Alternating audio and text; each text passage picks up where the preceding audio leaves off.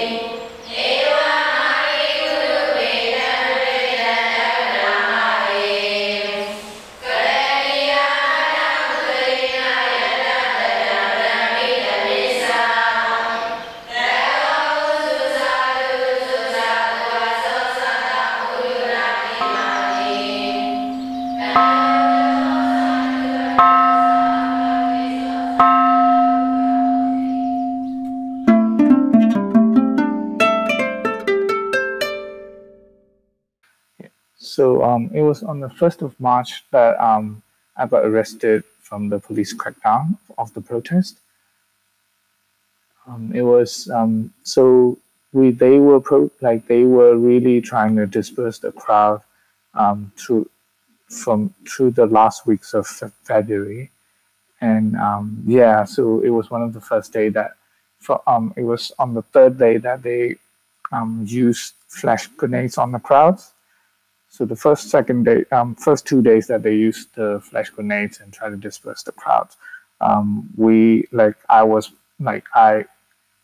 witnessed it, and I experienced the first flash grenades for 2 days. And then so on the third day, again we went out for protest. And then we reached to this. So we reached to this protest place, and within about 3 hours into the crackdown was when I got arrested. Mm-hmm. And how did they get you? So we were camping at this Badoma Street in Sanjiang.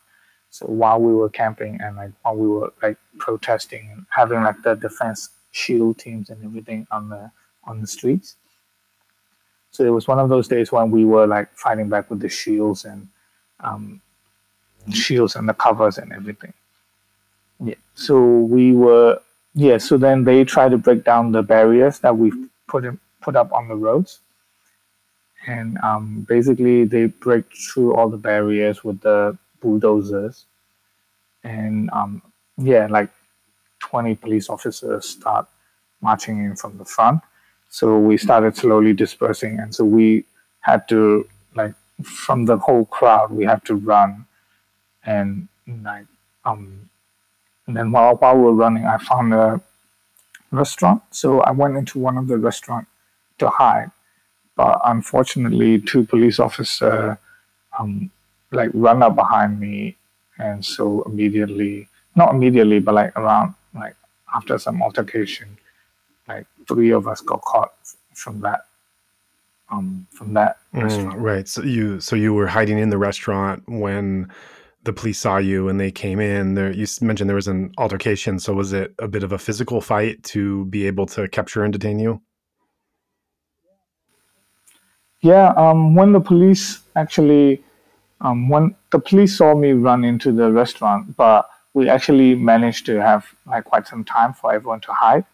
So, but what happened to me in the case was because I was one of the last person, I ran out of places to hide. So yeah, once when I ran into the back, I saw some people already hiding in the toilet area. So I was just trying to find another place to hide, and like there was no more places, and I didn't want to go into their room again, so that the door doesn't open again.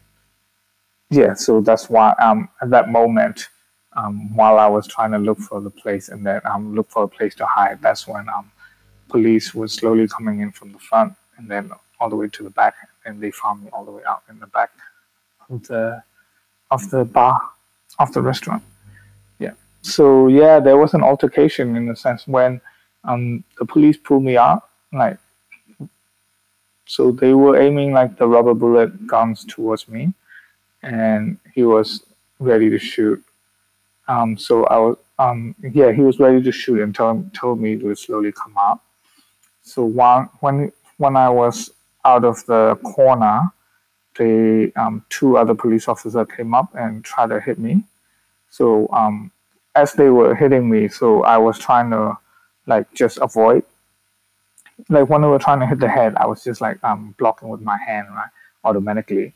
And that's when the police officers were like, so they start like 3 or 4 guys start running towards me, and then like start hitting me to the ground, like till I fall on the ground, right? And then I got like my head got hit with like quite 2 or 3 big blows. So that's when I screamed and yelled and like submit to them and say like yeah, so I will comply to whatever they're doing. So yeah, before then they like yeah, and then I asked them like, you're not actually allowed to arrest me, or like what charges are you guys putting on me? I was just in the bar. Um but they wouldn't listen and they would pull me out, and then they told me to sit on the street in front of the restaurant. So we had to sit on the street with our hands to the back, and then they handcuffed me with my hands pulled to the back. And had you ever been in any kind of fight before this? No, not actually. I've never actually been in any physical fight. Right. So this was the first time you'd really had violence inflicted on you, was when police were surrounding you and hitting you to the ground and getting several blows into the head. Yes.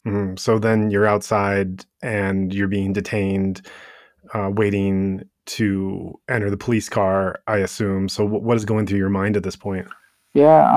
At that point, I was still like, it was two things, right? Like part of me still wants to make a run for it if I could, but then like because like the handcuff was cuffed pretty tight, and they were holding me as they were holding me and walking me towards to the police car. They were continuously they were throwing out threats. Like they like the police were saying like they were easily they can easily kill me, and like whoever that was trying to like peek from the windows and stuff. So they were like pointing the guns towards the onlookers and people on the side, and to any people they see far, they were pointing towards their guns towards the people, the crowd, and then yeah, shouting out death threats to the crowd. And was this also your first ever encounter with police? Um, in a sense of a criminal, like to be treated as a criminal and thrown into the jail, yes, this was my first time. Right. And so then you get to the police station, and what happens next? When we got to the police station, they told us to keep our heads down, and then like try to kind of crawl towards the police station. So it was from the van to the station's like front desk, or where they have the entry desk. So they kind of told us to like bend down and then walk while bending down. Yeah. So they make us get low and then walk towards the desk, and then on near towards the entrance of the jail cell, they makes make us lie and they make us sit down in two pairs. They make us sit down in pairs, rows of two, and then six of us have to sit down on the ground for a bit with our hands on our head for a little while, and then from then they kicked us into the jail. So we were in the cell while we were being like kept in the dark. We keep asking the police officers like to tell us why we're being detained, and to tell us like if we're being charged or arrested, or and we were really asking the police officers to respond to like give us like let us reach our home, right? To contact our home and to give us access to the phone call, which they never give. So for the whole day, after a whole day of being locked up in the cell, then at 8 p.m. they finally took us into the car and then drove us out. They didn't say where we're being taken to. They didn't tell us like what's going to happen to us or anything. So even in the jail cell, our biggest fear was being released after curfew, like onto the street, right? Because at that time, during the curfew time, they still use that they are shooting people out at night, and also there's some incidents where they are releasing all the prisoners back out on the street, like with like injected with drugs. Yeah. So if you heard that news, like some people were injected with drugs. Some of the detainees were released from prisons, but like high on drugs and running around the streets with like weapons in their hands, doesn't actually know what they're doing. So yeah, we were quite afraid that we will be released in that scenario, but luckily that didn't happen. But all they did was take us to the straight to the maximum security insane prison. What's a notorious prison? Yes, the famous prison. And by that time, that's when we know we were like, shit, there's no way back, because we're actually now in prison. So what was going through your mind at that time when you go to this notorious, infamous prison? You don't know, you're in the police car not knowing what's happening to you, what you're being charged with, where you're going to go, and what they're going to do with you. And then you realize you're being led into this awful maximum security prison. Insane. What was going through your mind at that point? Yeah, like in my mind, it was just like I was just trying to think of a ways that I can get out of it, right? Like, so I was like escape. How can I get out of this? How can I get out of this? At this point I was still like quite naive and still stubborn, and think like I can still easily get out of this. Or like I was still thinking like, okay, these, like if I showed enough empathy, or like to get the sympathy out of them, then like I'm sure they will still release us, because they're only human. So this is how I was trying to plan my way out from the prison, right? Not trying to be like trying to act like I'm one of the weakest link, and then trying to win their empathy. And did that work? Yeah, so this is how I was planning, but didn't work. So you were booked in the prison then? So then when we reached to the gate of the prison, we reached to the prison gate, and then the car stopped, and then because there was like 32 of us, and when we kind of have an idea that we might be going towards insane, there were some people in the crowd, like some of my cellmates, as I call them now. We're actually saying that we might be going to the insane prison, so we were. So at that point, all of us, the information becomes like the word of mouth information. So someone who have been to in the crowd, there's someone who has been to prison. So he was mainly like kind of leading us and saying like how things are in prison, and how he had to go through times, because when he did times, how horrible these police are in terms of trying to like even do normal crimes and while he serves time. And so what kinds of things was he preparing you for? No, Malak, mainly when he was, so when we arrived, he was saying like the main things that we were like the basic prison rules of like he was saying like how um every cell in prisons have like two main um two main like heads of the rooms. So they are someone like they're also prisoners, but they're in charge of like discipline. Like someone's in charge of disciplinary, yeah, like disciplinary stuff, and one's in charge of like the management of the room. Like he tries to keep everyone like in control and in order. Yeah. So he was. So this guy was like he went to early on. He went to prison with drugs. So he was just yeah. So he was just telling us how like people in prison like how bad the situation is on how they have to sleep and like some of the sleeping conditions that we have to go through, and then some of the strict rules that how we cannot be like staying up, staying up and talking after 9 o'clock and whatnot. But yeah, when we arrived to Insane and the first time I walked into Insane, like I was quite I don't know how to put it, but like it was still surreal. Like this place, like it was as grim as it was quite busy as well, because there was a lot of people being arrested at that time. Like so, when we were in there, there was already 500 of the kids that was arrested in the night before.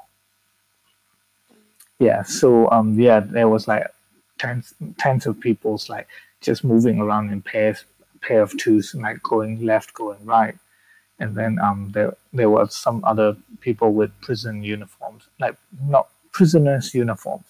So there were people wearing like blue tops and blue longi. Right, because blue is the color that prisoners wear in Myanmar. Yeah, so dark blue is they used to wear like full white, but now it's like dark blue for for the whole top and bottom. So yeah, there was some of the prisoners going around with like big bucket of um stuff too.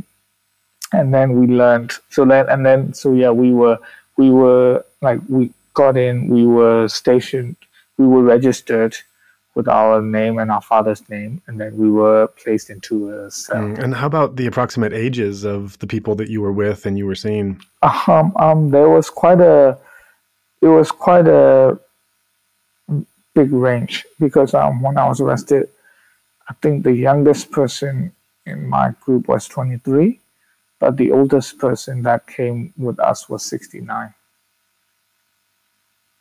So there was this 69 years old guy. He was arrested while he was on his home. The police, the soldiers came up up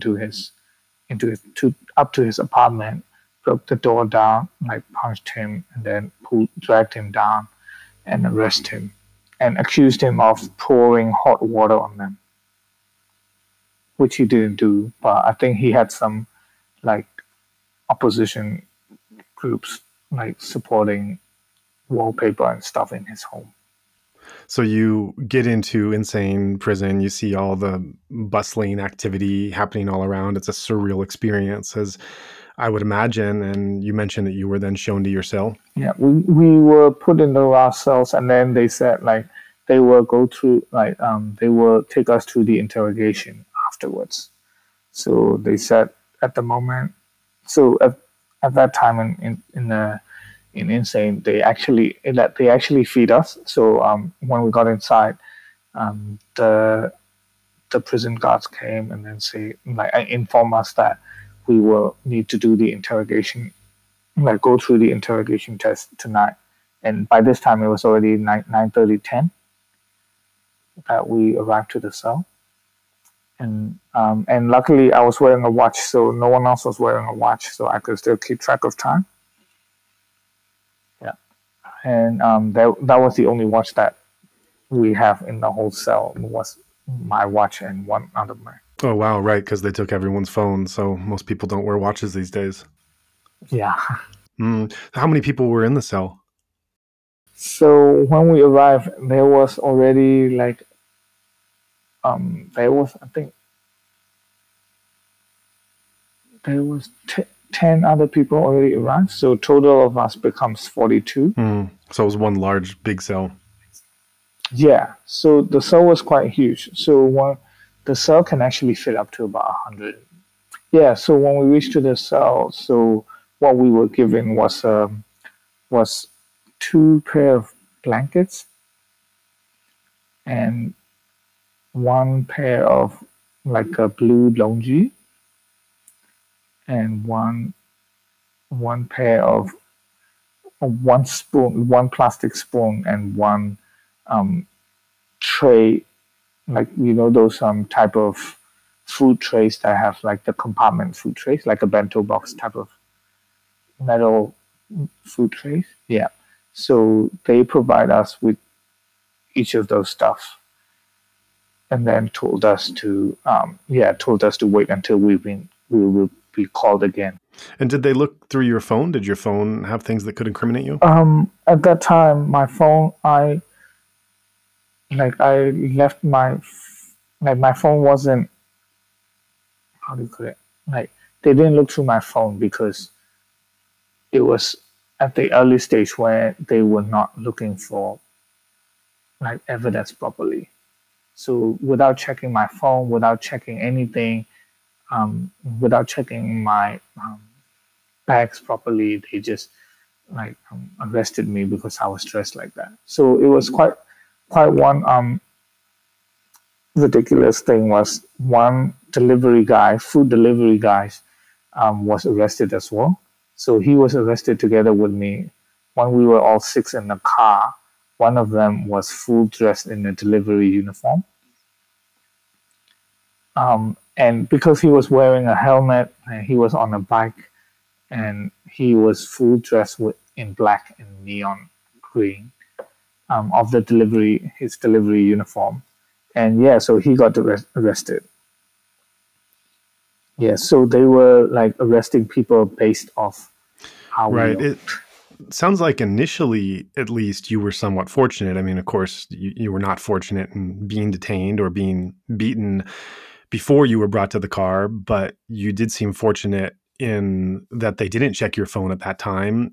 I'm definitely one of the more fortunate one because, even when after I got arrested and after we talked to everyone after the interrogation, even right after the interrogation amongst us, there was 11 of us got like beaten up, just interrogating, because they were charged with. So when they were charged with like the assault to the police as a side note to our names, that's when they were like beat us up during the interrogation. Mm-hmm. Right. So definitely there's been a lot of people that have not been so fortunate. And of course, there have been many cases where people have been killed in police custody. So that also has to be a concern running through everyone's mind. Yeah, I was fortunate because like my day was one of the first day that they start cracking down, and like I can see it from the inside. There was no news of the outside news, and there was no means for me to like contact to my family or whatever. So but like we can tell from each days that people getting arrested the next days and the day after and the day after, it just keeps getting worse and worse. Because when we arrived, like on my day, there was 2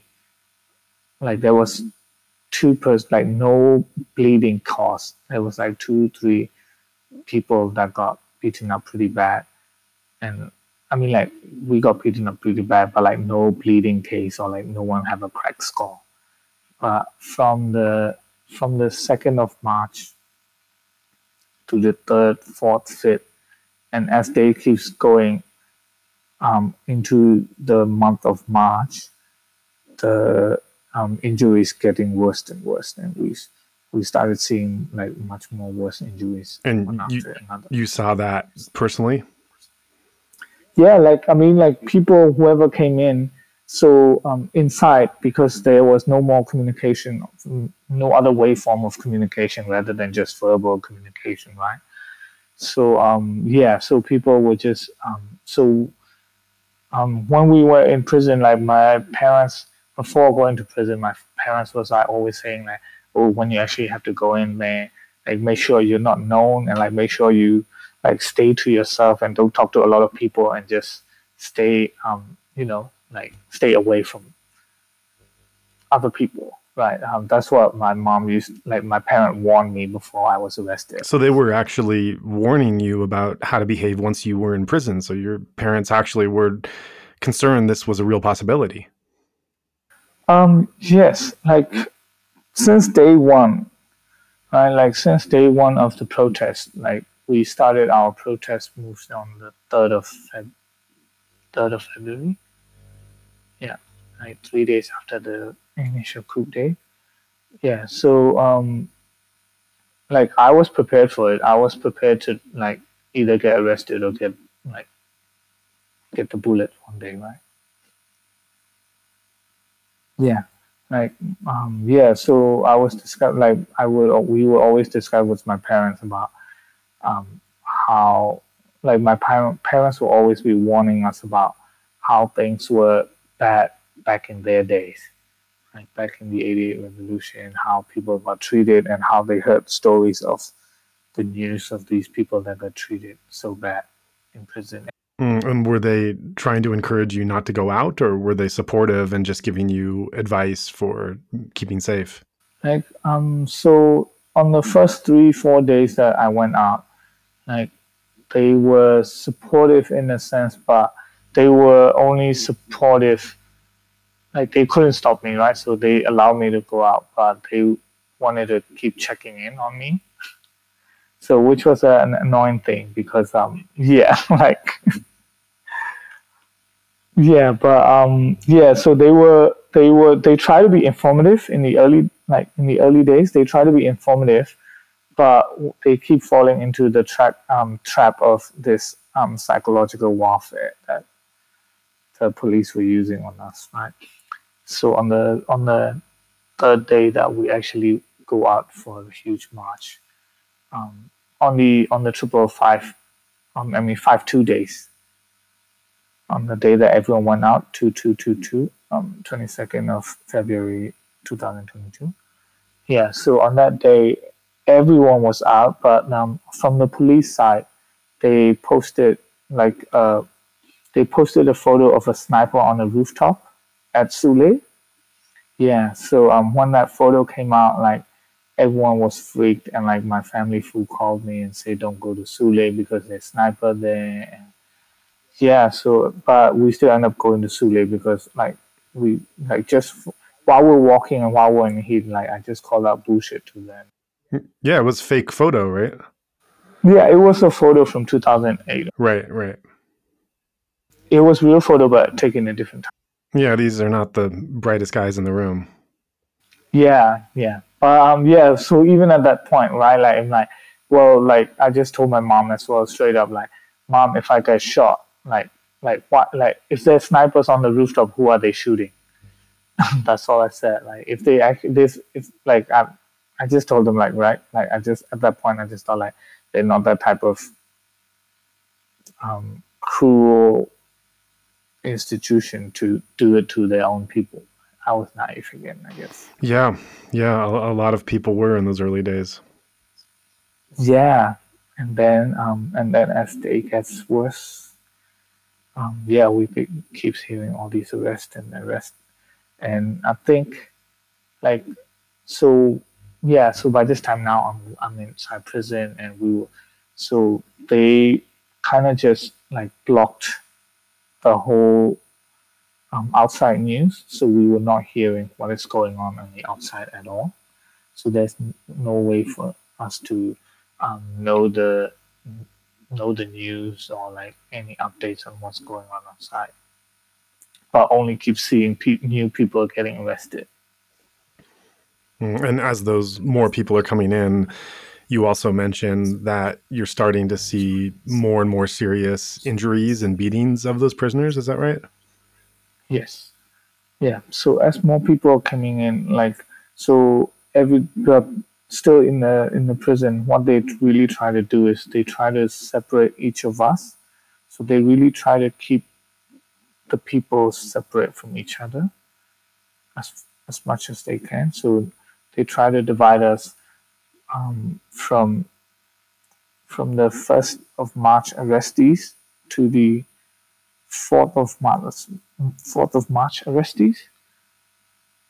We were all sent, like we were all packed in one cell building, and then later onwards, um, the dates of the other, like the later days, got sent into another building, and they really try to like separate us and not have us seen on like talk to each other.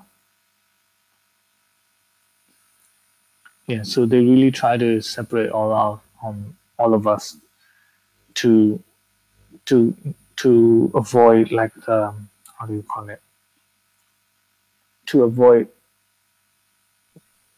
right like uprising in the prisons. I'm sure. Yeah. So eventually you just settle into a kind of routine day after day. You don't know how long you're going to be there, but you end up being there for quite some time. And so I imagine that as humans are an adaptable species, no matter what situation we're in, we eventually start to normalize it and fall into a routine. So did that happen with you in Insane?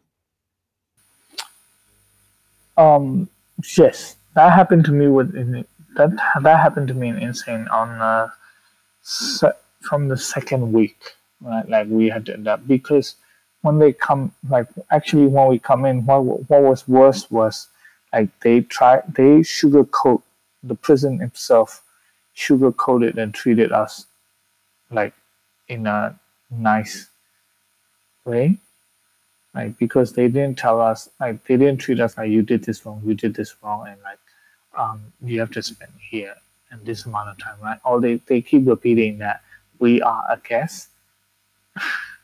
So it's a weird, fucked up way. Yeah, it's like really strange way that um, they try to maintain order in the prison. It's like they say they're like we are guests here, so we like they're only like holding us accountable. Like they're only keeping us because of the police.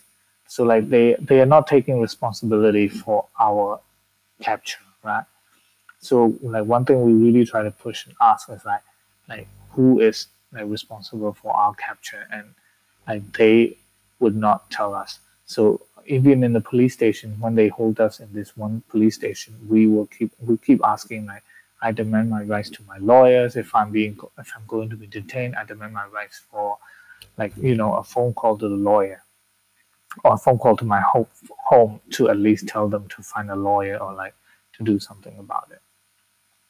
And this is one thing that we keep them like asking them, and they keep trying to avoid this situation. So yeah, even the prison. So the prison was like they only account like their only job is to hold whoever what they were told to hold. So we got arrested by the police, but then police put us through a trial. So we were kept in prison throughout this whole time of the trial is going to go, and then we will only be released upon by the work of the judges in the courthouse. So prison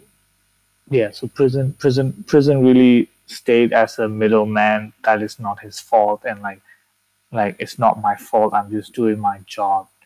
And then they were trying to like really not get any hate or bad vibe from the crowd. So no one is really taking responsibility for what's happening. No one is really giving proper information about what's going on or the protocols. And while this misinformation and miscommunication continues to persist, you're also being deprived of all of your legal rights in that time as well. Yes, definitely. Right. So did you go to trial? So no one was going to the courthouse like it's supposed to for a proper court case. And no courthouse, like there was just no courthouse that was issuing the laws or like giving us that, oh, we're detained for this law and we're detained for this law. There was only like we were done through a video conferencing call. Yeah, so we were called into this prison's main building in the middle, and everyone would arrive there, and then like they would call out each person's name, and then this girl in the video call will tell us like presumably she says she's a judge, right? But she was like in her 20s, so she's quite a young judge. Yeah, giving a lot of the older like proper judges were away or doing CDM movements and everything.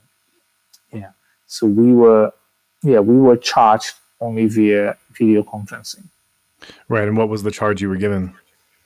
I was given the 505A, yeah, which is given in response to bad mouthing the military or like not complying with the military. And what sentence was given with that? So 505A sentence, it is up to 3 years in prison maximum. Yeah, so maximum 2 years and minimum we like through the information we've heard, like minimum was 3 months. So you were told that you were going to be there from 3 months to 3 years. Yeah, so there was like rumors of like 3 years going around, and like people who I've met and everyone inside was saying at least 2 to 3 years. That must have really hit you like a ton of bricks, that realization. Yeah, like I still remember the day when they took us to the court and said like, so on the third day in, like then that's when we realized that okay, we're not being released anymore. Yeah, so then we started seeing everyone like different person breaking down at different point of the time of arrest, right? Like so we were seeing like one person break down and then start crying and like yeah. So it was quite horrible in that sense when they kept us in the dark and like we don't know what's going to happen. And in amongst our groups there was like I was ready and I was prepared for it. Like I was like full prepared to serve. Like since I was prepared to stay for 3 years.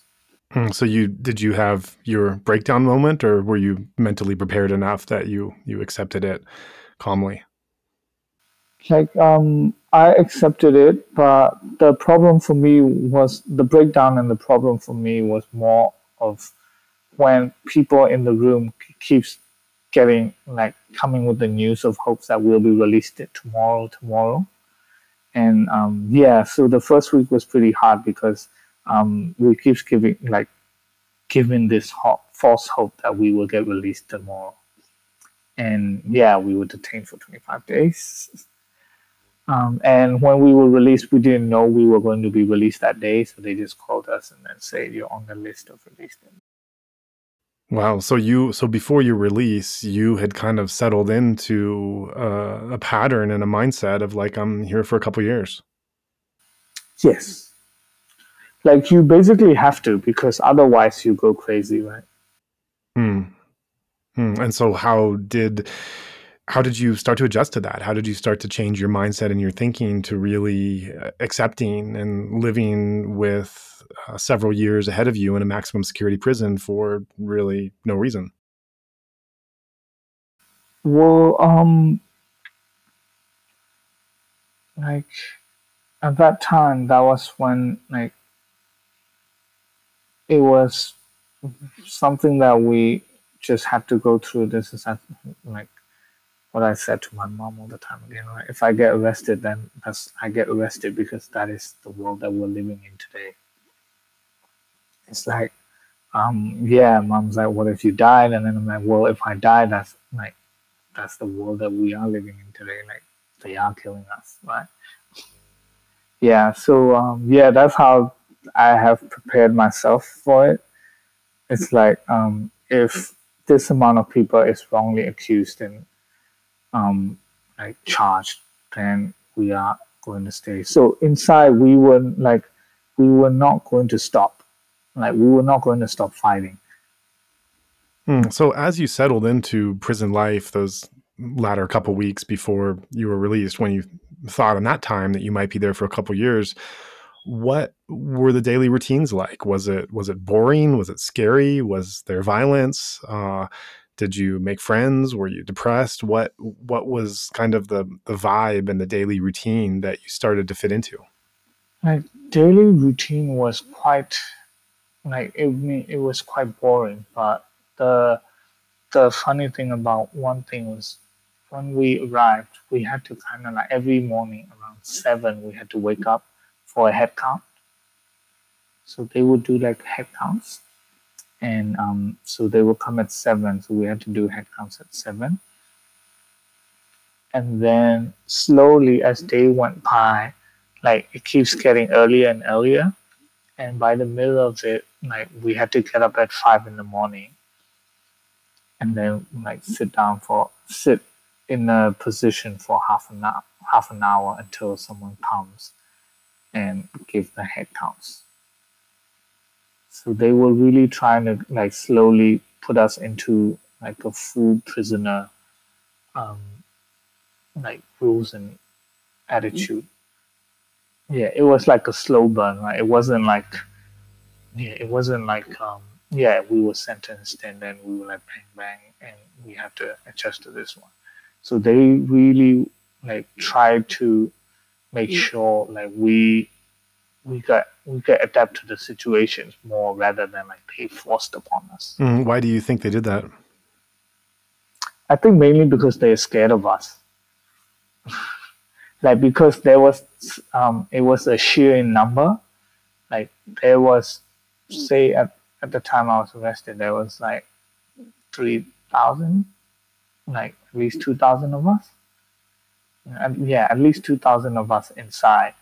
So like, and there's only like how many guards, right? And there's probably a lot of bullets there, but yeah. So I think the guards, for their own safety and for their own um, like safety of it, pretty much. I think that they were, yeah, I think they were just scared of us that they really try to just sugarcoat us and like try to yeah, try to treat us real nice and really doesn't want to get on the wrong side of us. And then they started to clamp down as the days and weeks went on. Yes. So like they will slowly adjust like the rules and regulations. Like so we as a because we're only detainees at the moment, right? We're not prisoners.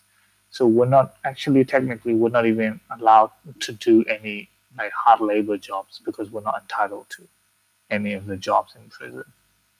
And but then at one point they needed like manpower to help like to maintain what they have. But two things that at that time inside when I was like, not happy about when I was released, I was surprised but not happy, right? Because like only half of us, like on the day that we got arrested, out of 42, only 16 was released. So there was like still half of that people like, had to leave behind.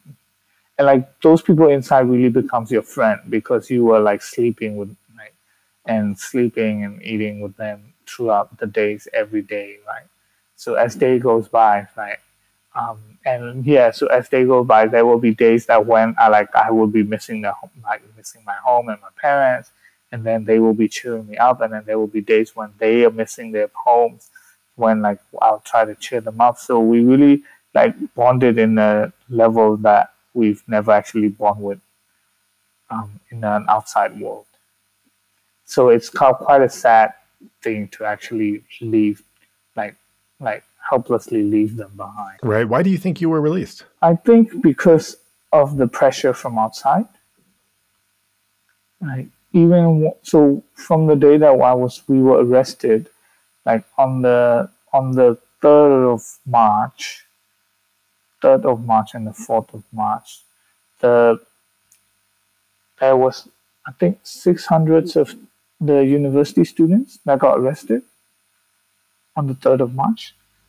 Yeah, so those university students, there it was quite a huge number, and they came and they said like, so they came with the attitudes of when one is arrested, everyone will get arrested, right? So that's how they were protesting in front of the police station, demanding the release for the detain, like for catching some of the uni students. So a lot of the uni students on that day got captured in Damway.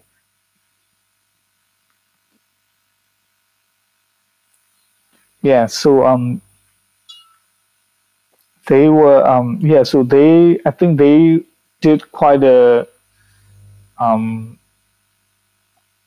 ripple effect onto the public when they were arrested. A lot of people were fighting for the detainees to release more and more. And only when I come out, I realized that um, like one of the French ambassador or like French Institute's ambassador or some person was in front of the prison gate. Yeah, so I think like when pressure when it was pressured, they feel pressured, and I think because of all those pressure that we were released. I see. Right. And when you got released, what was it like adjusting back to normal life? You mentioned in some ways it was sad leaving the people you'd become friends with, but you're also going back to freedom, to family, to friends, and you're going back to a revolution that's still in process. And yet you faced those consequences of being a part of the revolution before. How did it also affect your attitude in looking at what you wanted to do and support the resistance going forward? Um, yeah, for that, because like when I was detained, right? I keep telling myself and I keep telling people around me, it's like the fight's not over, the fight's not over because it's still going on and it's still fighting, right? Like because when I got arrested, it was like I know that like just by me being arrested, like or like one person being arrested, the protest and the movement will not stop. So I really have faith in the battles, and I really like keep optimistic about trying to move forward to the goal. So yeah, so I was quite optimistic about things, about the victory, or like about how we're going forward. So when I was arrested and through the journey of me in the prison, and when people were getting arrested, there was some. Sorry, while yeah, so when people were getting arrested, but then when I got released, it was quite a weird feeling because I feel like I missed out a good battle in some ways, but my family, my friends were actually quite thankful because if not, I would have probably been worse, not released, right? Because of all the gruesome methods that they've been using on the later days. Yeah, so everyone was more worried that if I was not in prison and outside, I would have been one of the 700 that got passed away. Yeah, March was a really brutal month, and the weeks after that have only gotten worse through today. So you were imprisoned, you lost your freedom, you were facing much worse consequences due to your involvement in the resistance movement. And when you came out and now you see that the police and the soldiers are being even more brutal and violent than they were when you went in, did you have any hesitation or concern about going back into supporting the revolution? Um, like, to be honest, like, yes, I mean, I hesitate every day, right? Like we have, like, because we're only humans. Like, I hesitate every day, even um, um, before I was getting arrested. Like, I would still, but like, I go out with the mindset that, like, oh, if I'm not going out, then no one is going out. So yeah, and, like, there is hesitation, but it's just like something that we have to overcome every day, and like we have to just, like, yeah. So every day when we try to be part of this revolution, I just have to be prepared for the worst and then hope for the best. Mhm. But you're still proceeding in being actively involved and Oh yes, mhm, yes, I am. right. Like, I'm still actively involved, but like in the first couple of weeks, like, I laid low and then just write some. Yeah, so I wrote some of my thoughts and whatnot and try to just catch up to the latest movements as well. So, which has turned into revolution, and which has seriously talking about how to, like, Molotov some buildings and establishments. And I guess you lost your naivete. yeah, I could say, like, yeah, it was like when I come back out, it was so through the time of the prison and when I was inside and out, right? What I really managed to learn is the brutality um, and the stance of this military regime. Because there was one story in prison that I haven't, like, actually shared with anyone else. So one so in one of the night in the middle of the month, like, they transferred 5 prisoners into our room. So by this time, our cell is already like 80 people in one cell, 82 of us in one cell,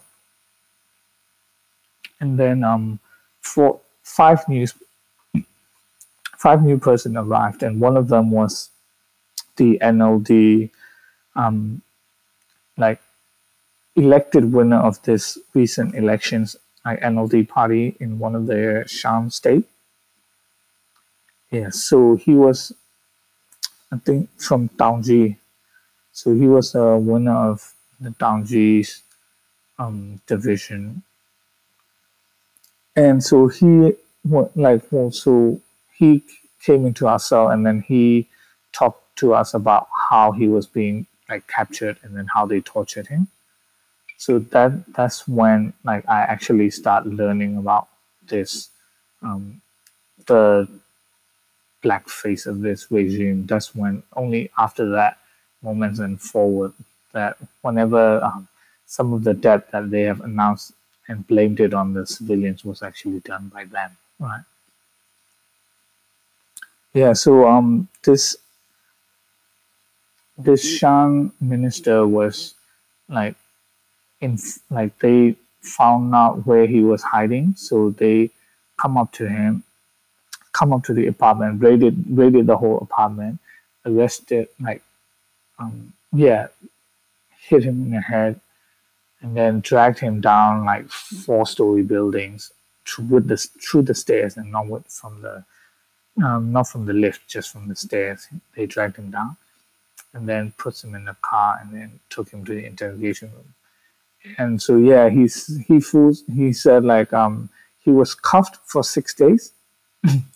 So they never released his handcuff, and every time he said it's tight, they would smash and make the handcuff tighter.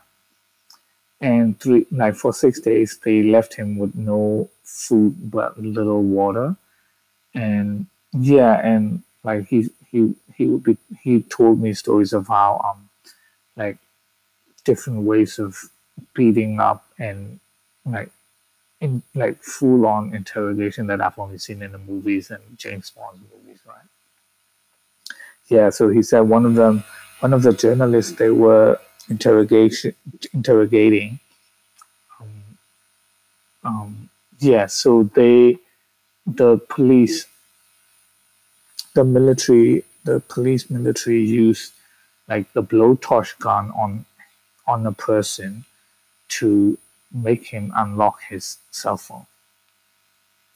Yeah, so yeah, I think it was around in the middle of March that yeah, this news, like when he said it, it was like placed around in the middle of March, and they were interrogating these and like torturing these people for ridiculous reasons, right? Like this NLD governor was being interrogated into admitting that he cheated his votes, which he clearly isn't, and like, but like he have no choice until he said, "Yes, I'm a cheater." They keep beating him up. Yeah, so that's how they were doing all these interrogation thing, and then he told me a story of all these gruesome interrogation methods, and yeah, so for me, my point in this revolution was that as long as I'm alive, I'll keep fighting. Right. So even when I was like sent to prison, like I have my mindset like the battle is not finished yet, so we're still gonna keep fighting.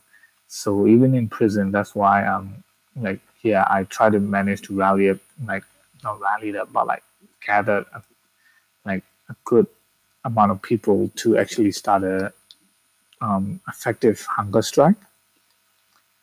Yeah, but then yeah, but and then the news got like because a lot of people know, and then I think so it becomes like the information got like let loose. So some of the guards found out. So they actually try to really yeah. So they put 6 people into the confinement cells, like the more I don't know how you call them in English, but there's like it's like 10 feet wide cross rooms, and they put in like 3 people in there. So only so 3 person will be sleeping in a really tight confinement so areas. Yeah, so they throw 6 person in and then try to interrogate them and see who is behind the movements. So that's when we kind of noticed and didn't go ahead with the plan as well. Yeah, because yeah, and then because yeah, a lot of people, and then the next day a lot of people got released. So yeah, we just canceled how we were fighting. But yeah, so but in the prison, like when on the days when they arrested some of the prisoners from Kleinthaya and Shutida, it was one of the worst days. I think it was on the 16th and 17th. Like when Kleinthaya people were arrested, there was like underage kids, like 16, 17, being arrested. And then there were like over 70 like uncles being arrested, but like beaten up to like pretty bad.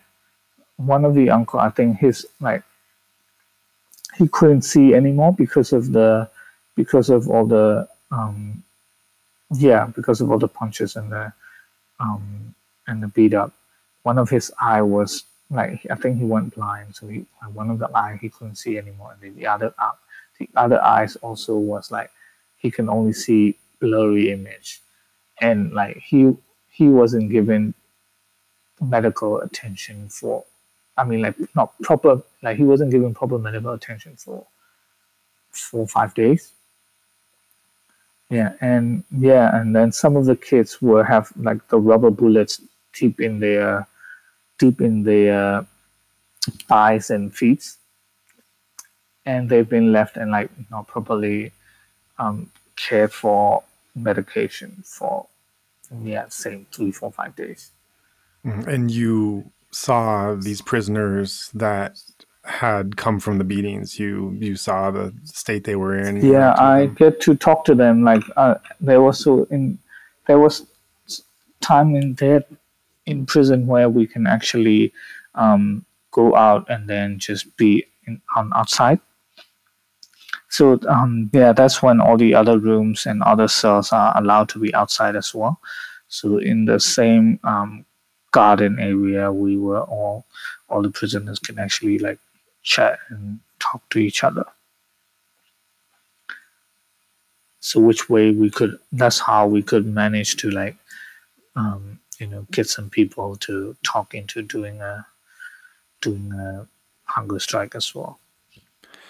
Right. Yeah. So I think this is definitely a turning point, definitely for Generation Z in terms of the understanding of who this military is, because many of their brutal acts and their cruel history had been told in family stories of what happened in the bad old days and how they behaved and what atrocities occurred. But many younger people in the younger generation hadn't actually had any direct experience of that themselves. They were just family tales, things that they heard around the house.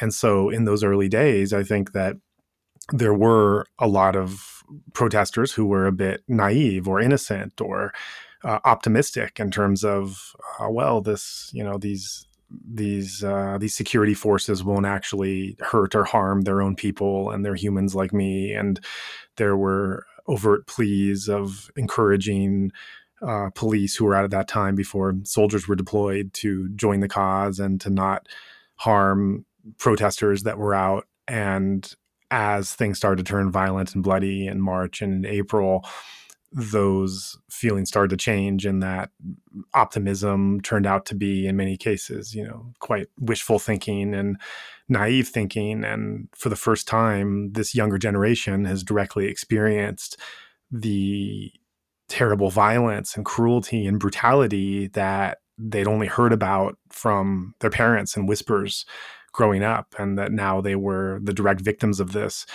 And so I think this is also a turning point for what the resistance is doing, what their strategies are, how they're facing a reality that they perhaps weren't in touch with to this extent as they are now, having been at the other end of these attacks. And so for speaking to you personally on an individual level, and then also reflecting about what it might mean on a greater collective level, where are we at this point in the resistance movement? How is this reality of seeing who the military actually is, what they're capable of doing, what they are able to do without any hesitation, how is that changing the mindset of going Yeah, forward? yeah, this military. So how they have treated us and how they've tried to control us. It's so for me, I'm one of the person who actually doesn't have any political knowledge or political background, right? So, but like even Aung San Suu Kyi and Aung San Suu Kyi's speech and all that stuff, like she had something that said like freedom from fear. So, but so this military is actually like have used like fear tactics on us, right? Like to win us over by brute force or like by showing them like making us fear of them. So this is the only thing that they have actually used it. I think because like the military itself fears that they will lose power, right? So I think for this battle and for this revolution and all the movement, um, and in the fight, I guess like one thing that can throw you off the fight is when you fear your enemy. The enemy becomes bigger than whatever, like what he is, right? Yes. So I think for us, like right now, one, yeah, for the revolution, when the revolution happened, like, and when we called it a revolution, it was actually on the revolution day of the history. So on the 27th of March, that was a Revolution Day, and the army changed it to Armed Forces Day. But army changed it to Armed Forces Day. But then on the 27th, when I was actually out at that time again too, so when I come back, I went back onto the road and saw the last protest. It was quite extreme, and it has turned into revolution. So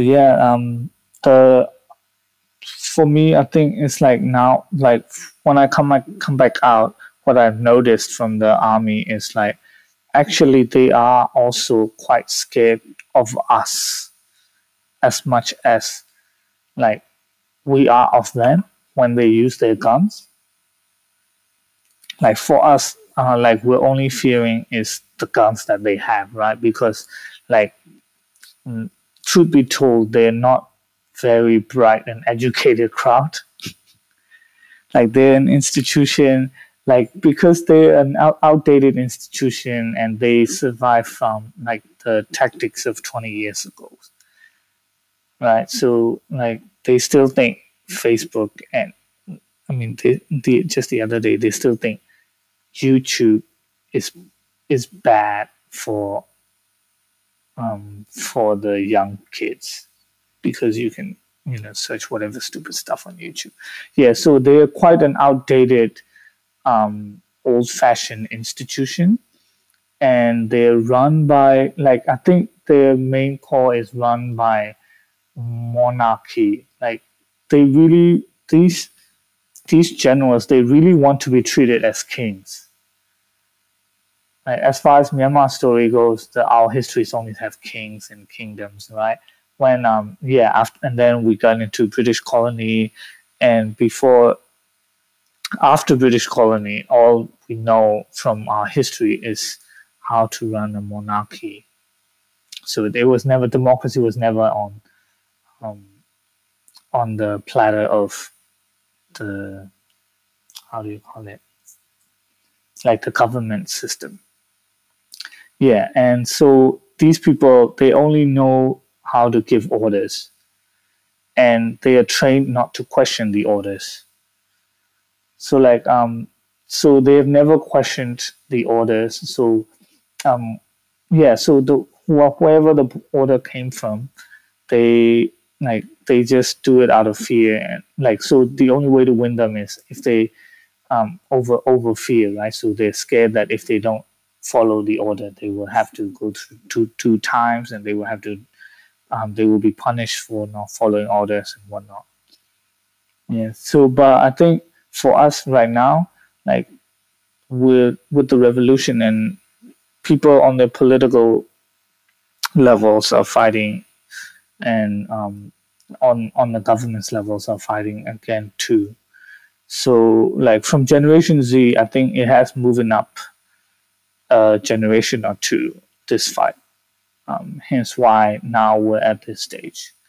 Like because in the protest movements and the whole of January, like February, March, and up to February and March, like we were only protesting, but like it wasn't working, and so now, now like we as protesters, like we cannot protest anymore because they are eliminating us as a threats.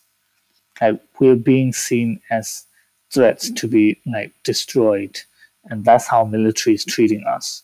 Like military is treating his civilians, his own people, as a threat to their systems. So they're eliminating us. They're really trying to eliminate us like enemies. So like right now we're really so now we're only retaliating the response to their violence.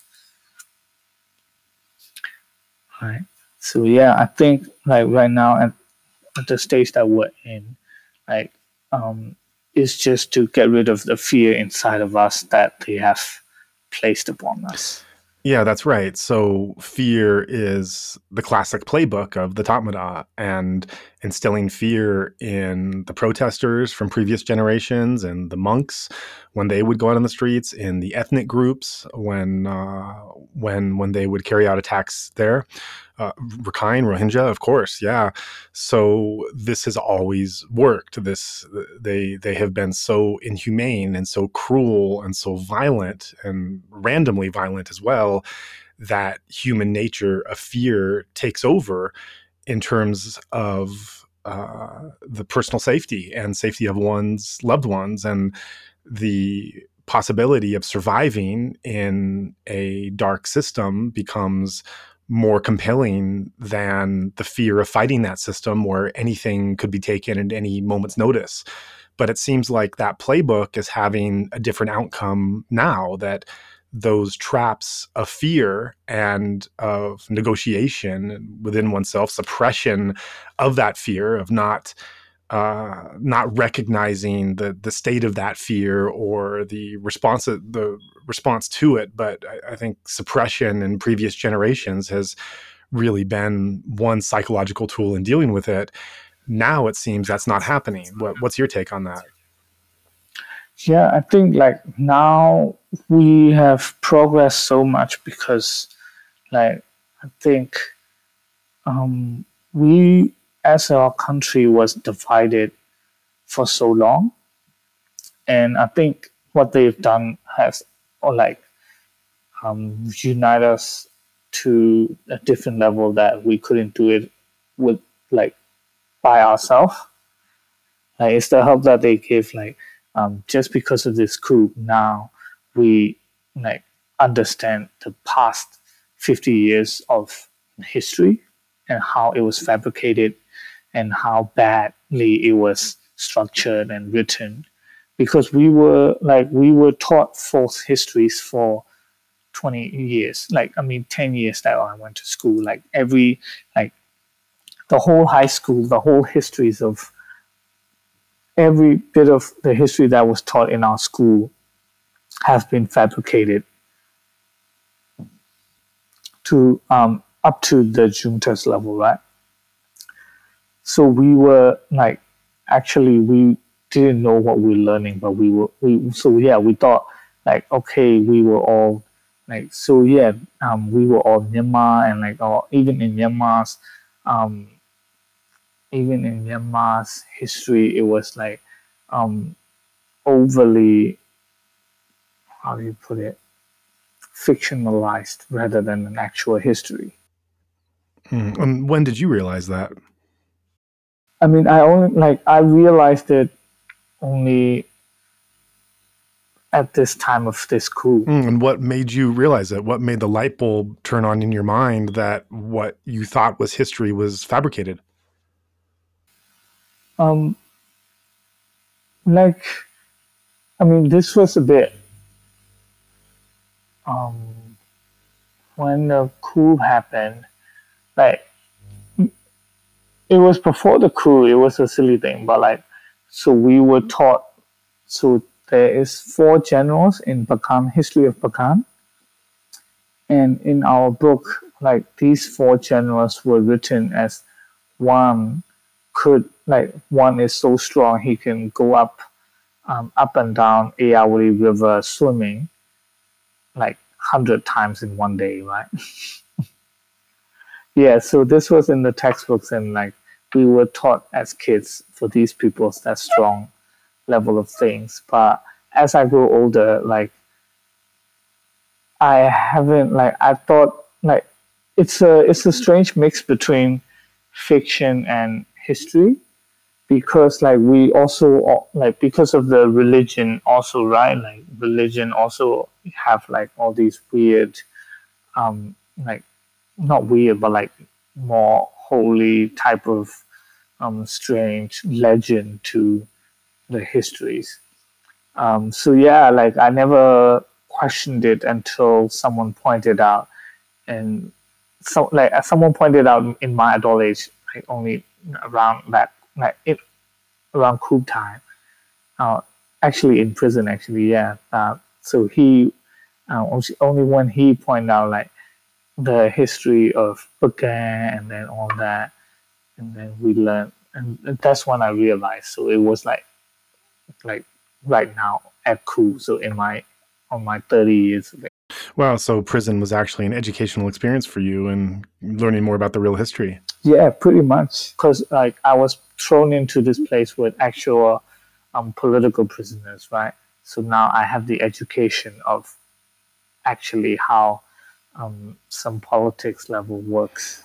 So you mentioned how you got an education in politics and history, and you alluded just now to religion as well. So did this also affect your thinking in terms of Burmese Buddhism and your identity as a Buddhist, and the Sangha? Was your thinking and understanding of this also affected in your newfound education? Yes, like definitely big time. How so? Like so religion itself, right? Like because for me, up to my late 20s, I haven't actually like I was a practice Buddhist, I guess. I was only Buddhism by practice, like because my parents used to do it. Like my parents told me to do it, I was doing it, and like um, so there was always like ways and even monks and stuff, right? Like so I would go to monkhood, and then like before I was only doing because I was told to do, but so only in my late 20s, then like by choice I went into monkhood and then try to discover it again and how see how religion was actually constructed. Because for us, for this 50 years of military dictatorship, they've really tried to like provide everyone using religion also as a platform to brainwash. Yeah, so yeah, we only started seeing all these things also through Ku and around Ku. The like for us mainly it's the Buddhism, right? And Buddhism doesn't actually have like a single person. Like now when people are praying, we're praying to this Gautama Myasopaya, but Gautama yeah, so but now studying it, Gautama was only a man practiced into having this state of mind, right? So he actually, yeah. So, but anyway, my point was like, so because of all these, like nowadays in Myanmar, especially in Myanmar, we think we are like closest to God, and all these people who are doing the religious, all these religious people who are doing like the insane institutionalized donations and Buddhist things um, are kind of, how do you put it, like capitalized within their structures. Like so a lot of people will donate to these monasteries, right? So monasteries will be having like massive like aircon rooms, and monasteries will be having all these um, TVs, and monasteries will be having all these facilities to make like the attendees better.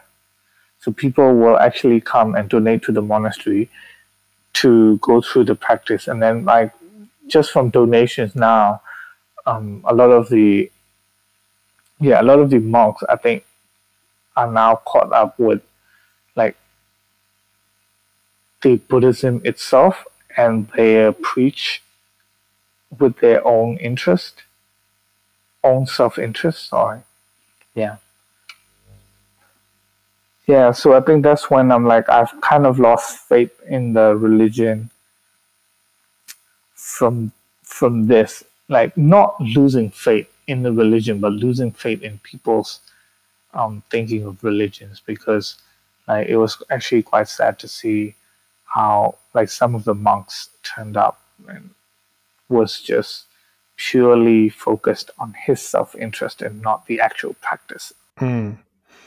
That's really interesting. So your identity and belief system within Buddhism, you're also seeing how that has been shaped and perhaps perverted, like so many other things, through the military's control of the country and using and perverting Buddhism and the monkhood and Burmese Buddhist teachings and culture and everything else to have a more nefarious ends, to serve their own purpose. And so embedded in this Burmese Buddhist identity and practice are these structures that are actually supporting and self-serving the military.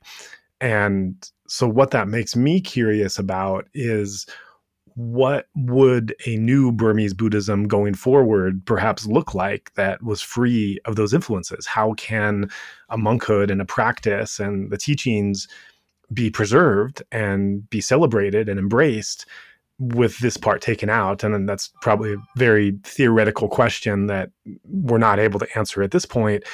But it's also very interesting because historically, Burmese Buddhism, this is what launched the world mindfulness movement. There's millions of Vipassana practitioners all over the world. There's people who've never taken a Vipassana course but practice some kind of mindfulness, and this all comes from 19th century Myanmar, before the Tatmadaw was formed. So there is this potential in this country for how it is able to embrace and propagate the teachings free of military influence that's extremely innovative and critical and masterful in its process and its teaching. But we're in a stage now where so much of it has been infected by the military rule. So I wonder, as you've been going through this self-discovery yourself, in terms of seeing that the history was fabricated, that the politics is made up, and that the Buddhism itself is infected, is stained by some of the military's involvement, what ideas do you have of going forward of what a Burmese Buddhist identity and practice and culture and monkhood could look like that is managed to be free of this stain on it, this influence?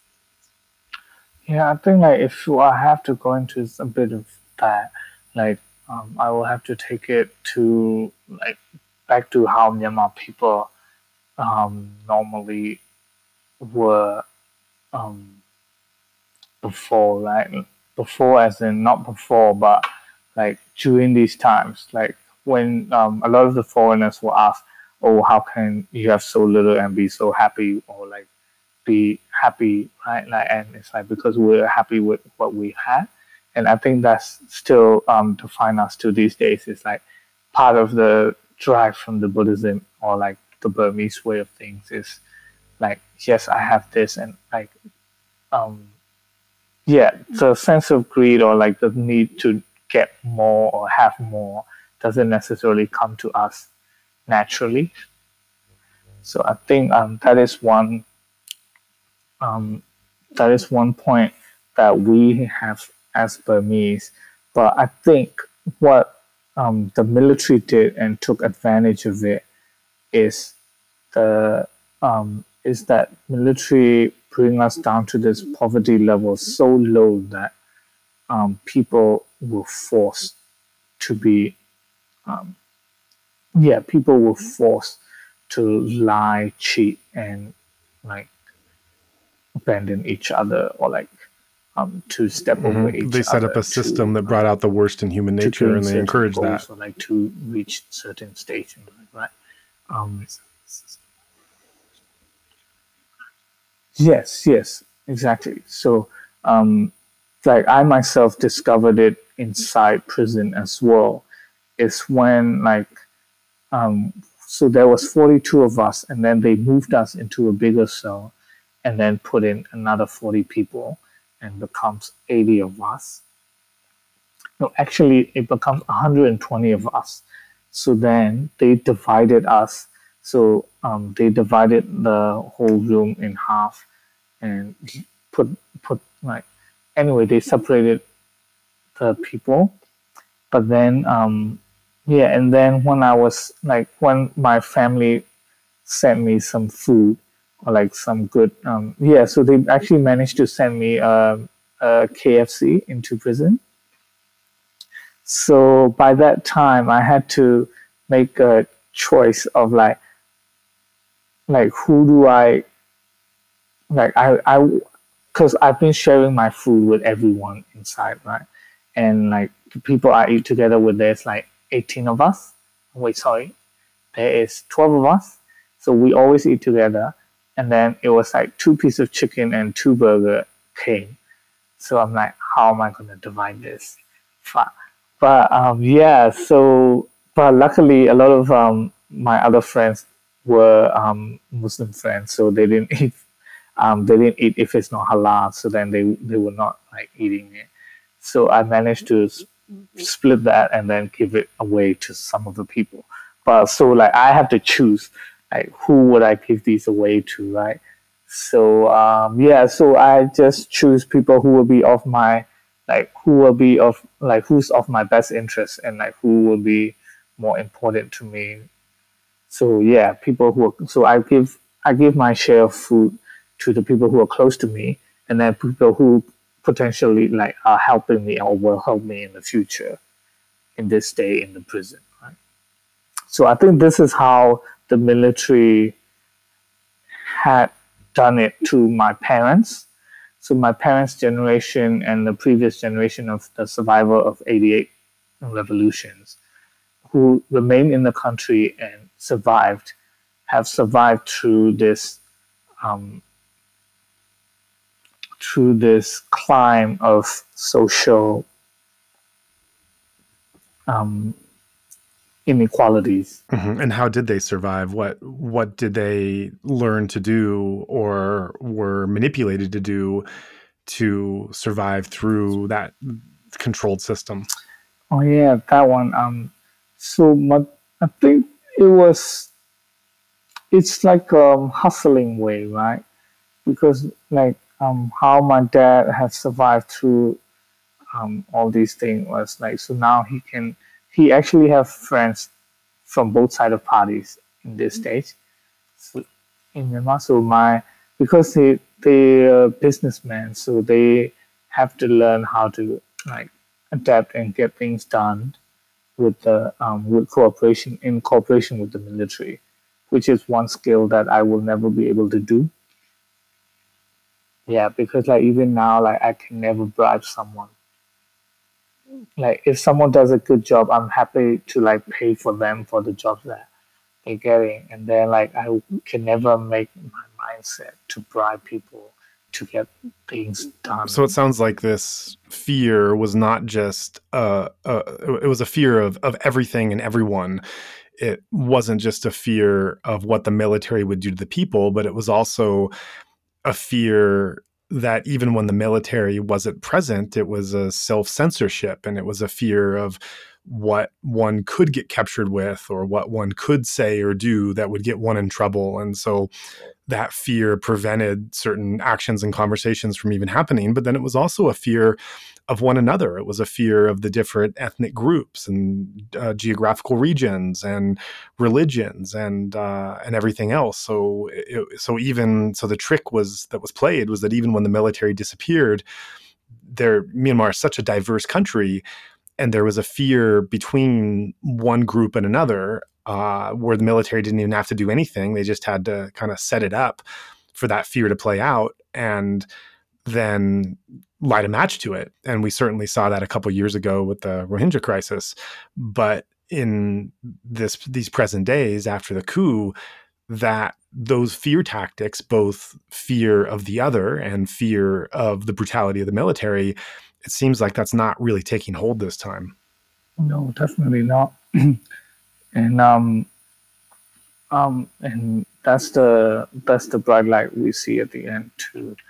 Is like there's two things I'm thankful for in this coup is like military, like actually seeing military as a common enemy and everyone uniting into one human being. We're all human being, right?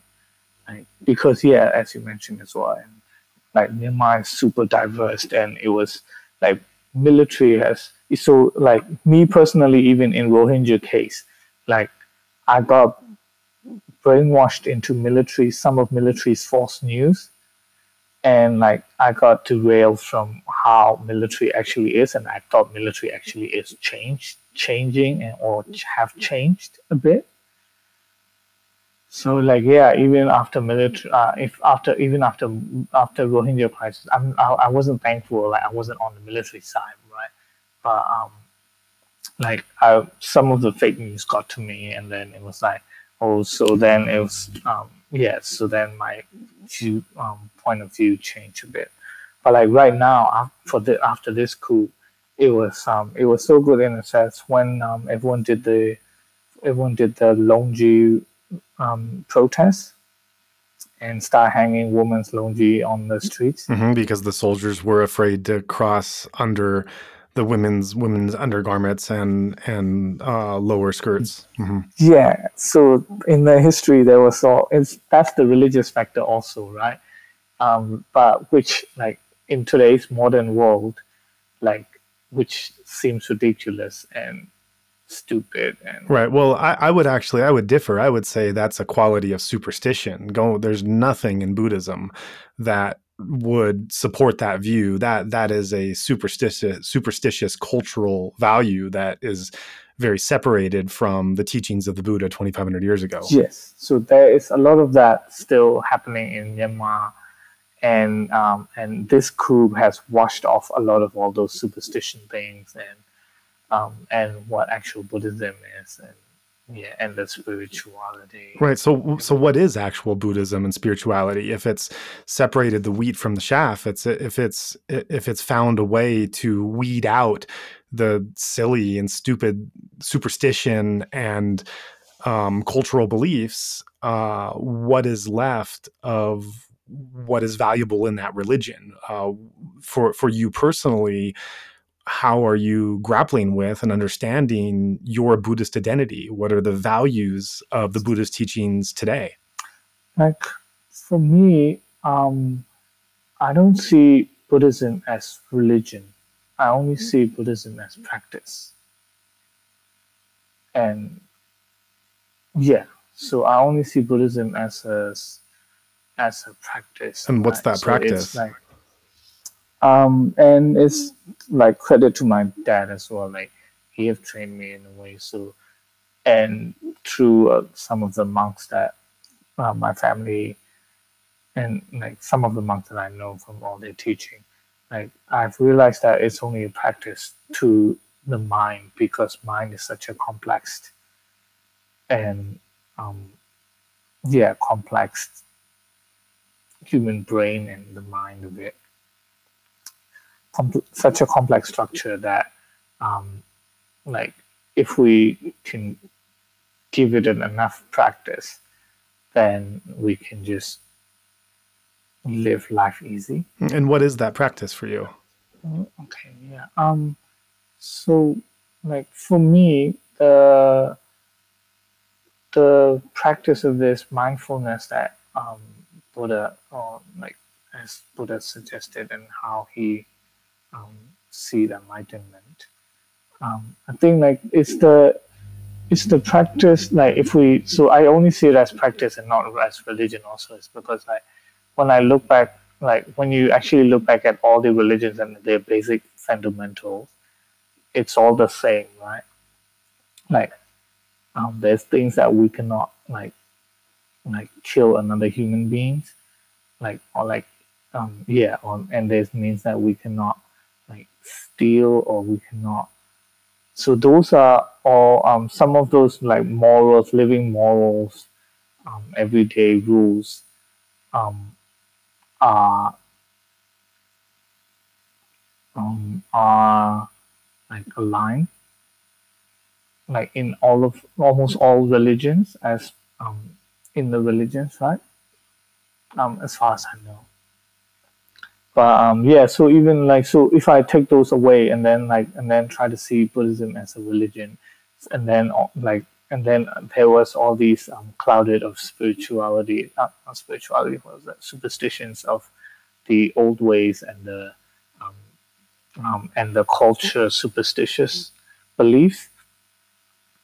So yeah, if you take out all those, like all that is left from what the Buddhas have said, and all that is like it's all self practice. So yeah, I think self practice is actually what um, can give me like a proper practice um, to my own, how do you call it, inner peace type of thing. Because every day we're struggling with, like every day we're struggling with um, every day we're struggling with the daily task of, and like depression and all these effects from other people, and all, like, you know, your brain is taking in all these informations and processing into different emotions and all that. And I think like Buddhism and the practice that, like, yeah, the practice of Buddhism is to um, just clear all those, like to keep refreshing you on your daily basis, right? So I feel like if you can refresh your mind every day, that is Buddhism.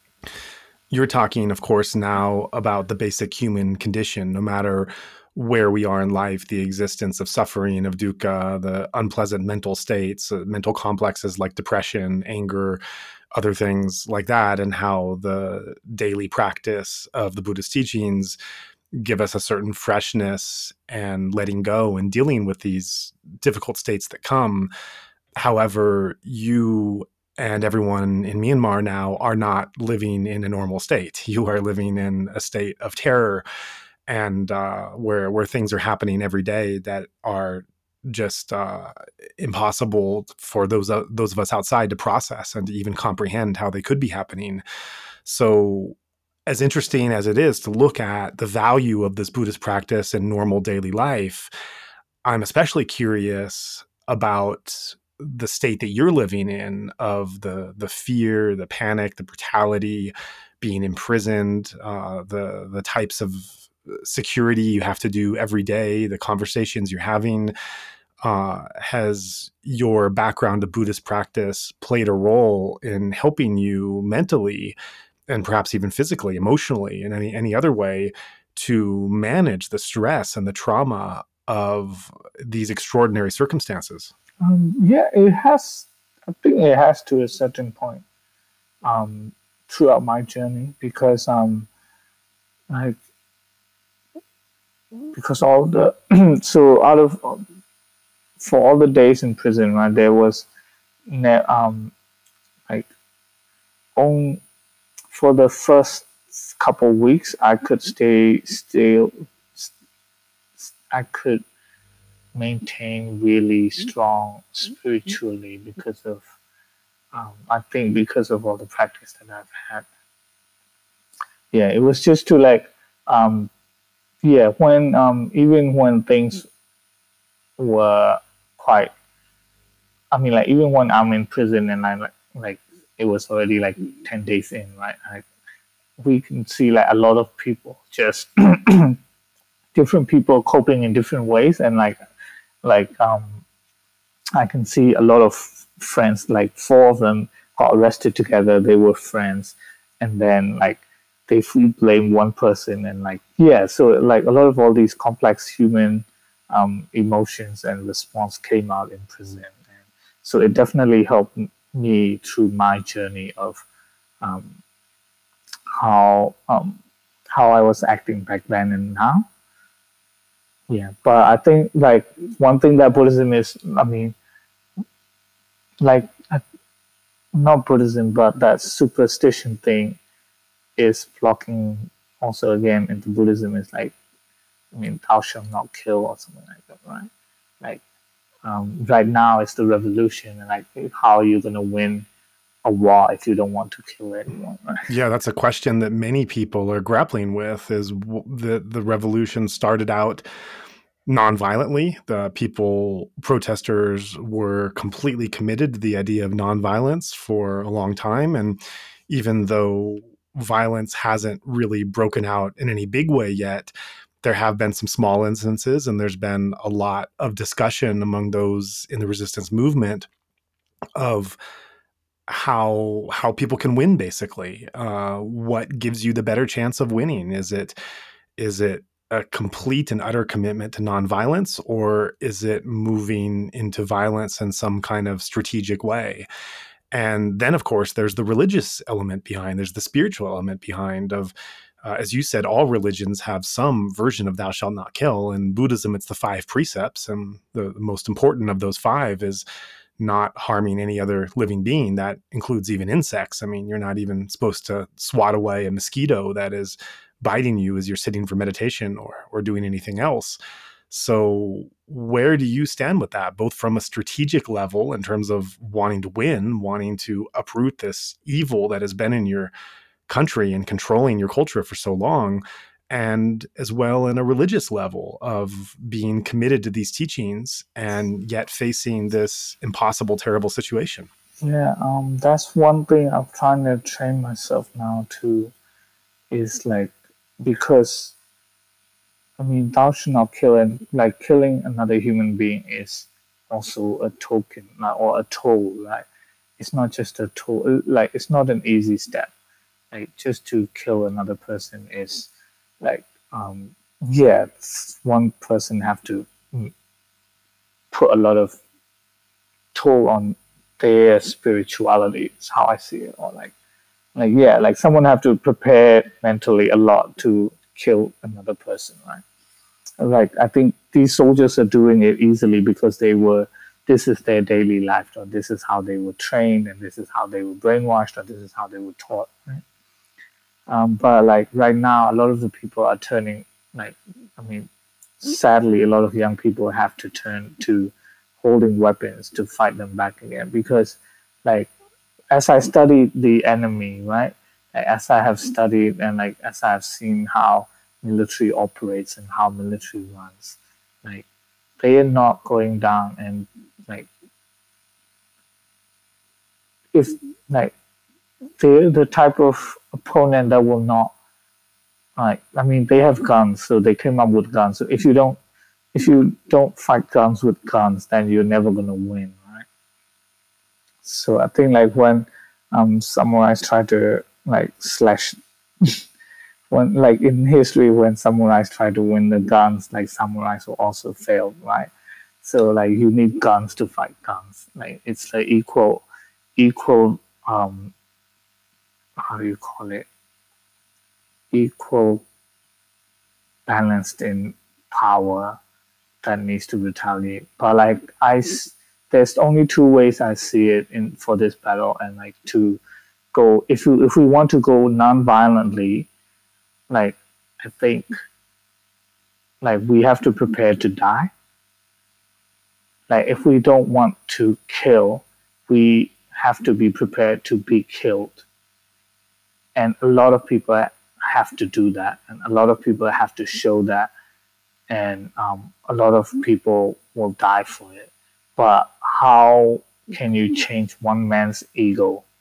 Like, if he lives in this oblivious little bubble, and if he doesn't hear about all these news about all these death, or if he choose not to listen to all these news and all these death, he can easily still like clear conscience pray every day, and like with clear conscience like live on with his life, and then um, keep giving these brutal orders to retaliate whatever happens, because he, like, ignorance is a bliss in that way, right?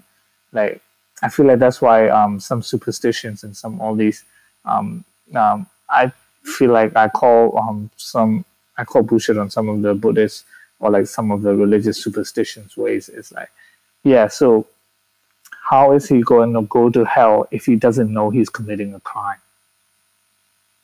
Right? Like, if one person doesn't know that he's committing a crime, then he will not go to hell, right? Like, so yeah, so all these concept of religion and all that makes me question is all those things. But yeah, so for them to like lay down their weapons, like, you have to go into their room, point a gun to their head and tell them to lay down their weapon, is how I see it.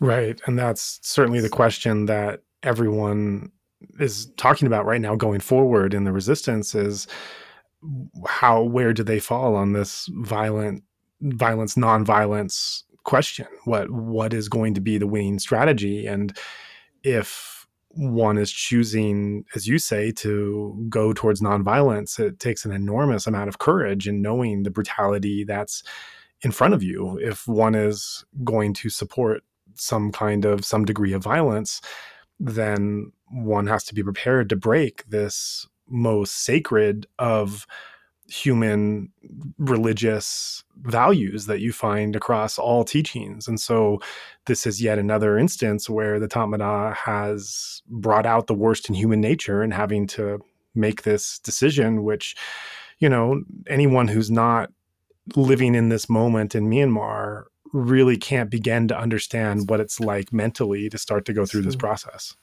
Yeah, but I think like right now and our advantage and like since day one, how everyone's been acting is like if everyone still works, then we can still reach to the goal, right? And when everyone push, it will move.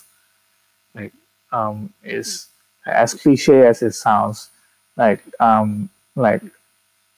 as cliche as it sounds, I still know that a lot of people just need to still know who the common enemy is and just like if they can't do more than that, like they don't have to do it, but they have to do it to the level that they've committed to do it, right? So right now, like because I was sent to prison and like so I have like now I'm a bit late to like push myself into going into army or joining the army or like the resistance army or the federal army, right? So a lot of the people and a lot of the young people have actually moved and like gone into trainings from since so since things has getting taught so since we've got this new government and NUG government, since like people in support to this NUG new government, so now people are moving into training to be inside the army and whatnot. So those people are doing those things already.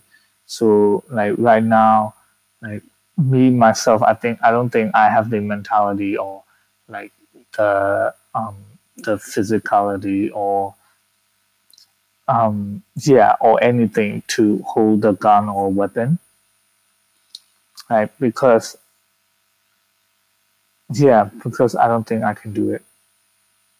But there's a lot of people who can do it, and there's a lot of people who are going to do it. And so I think as long as I can support them into the how do you say it? Like as long as I can like try to direct everyone as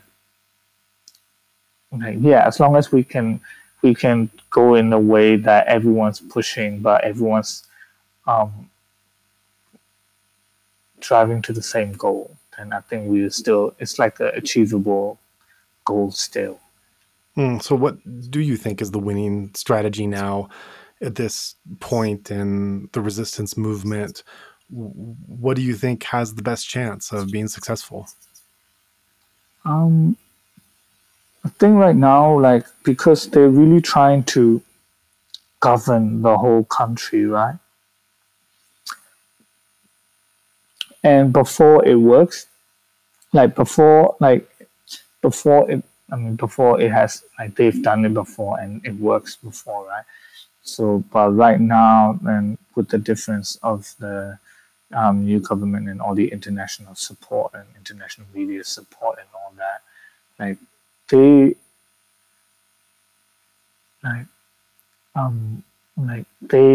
as long as they know they cannot govern us, I think that is like the winning move for us, like to keep showing that we cannot be we cannot be governed. Like, so now with the new government and the revolution and all the KIA and KNU, all these rebel, what do you call it? Sorry, ethnic armies groups are treating them as rebels and like trying to fight them off as rebels. So right now they're really trying to like control the main cities. So like when if Yangon and Mandalay and Taungji can show the resistance and say that we will not be governed, um, then I think, and then slowly like fight off their soldiers, right?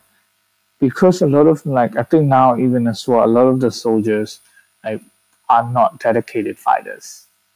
Like our revolution armies are dedicated fighters, right? Like we're training the dedicated fighters and whatnot.